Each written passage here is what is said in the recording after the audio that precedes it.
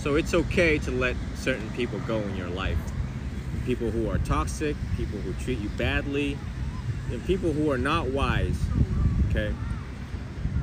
Sometimes we feel bad about not letting them go, or if we let them go, where would they go?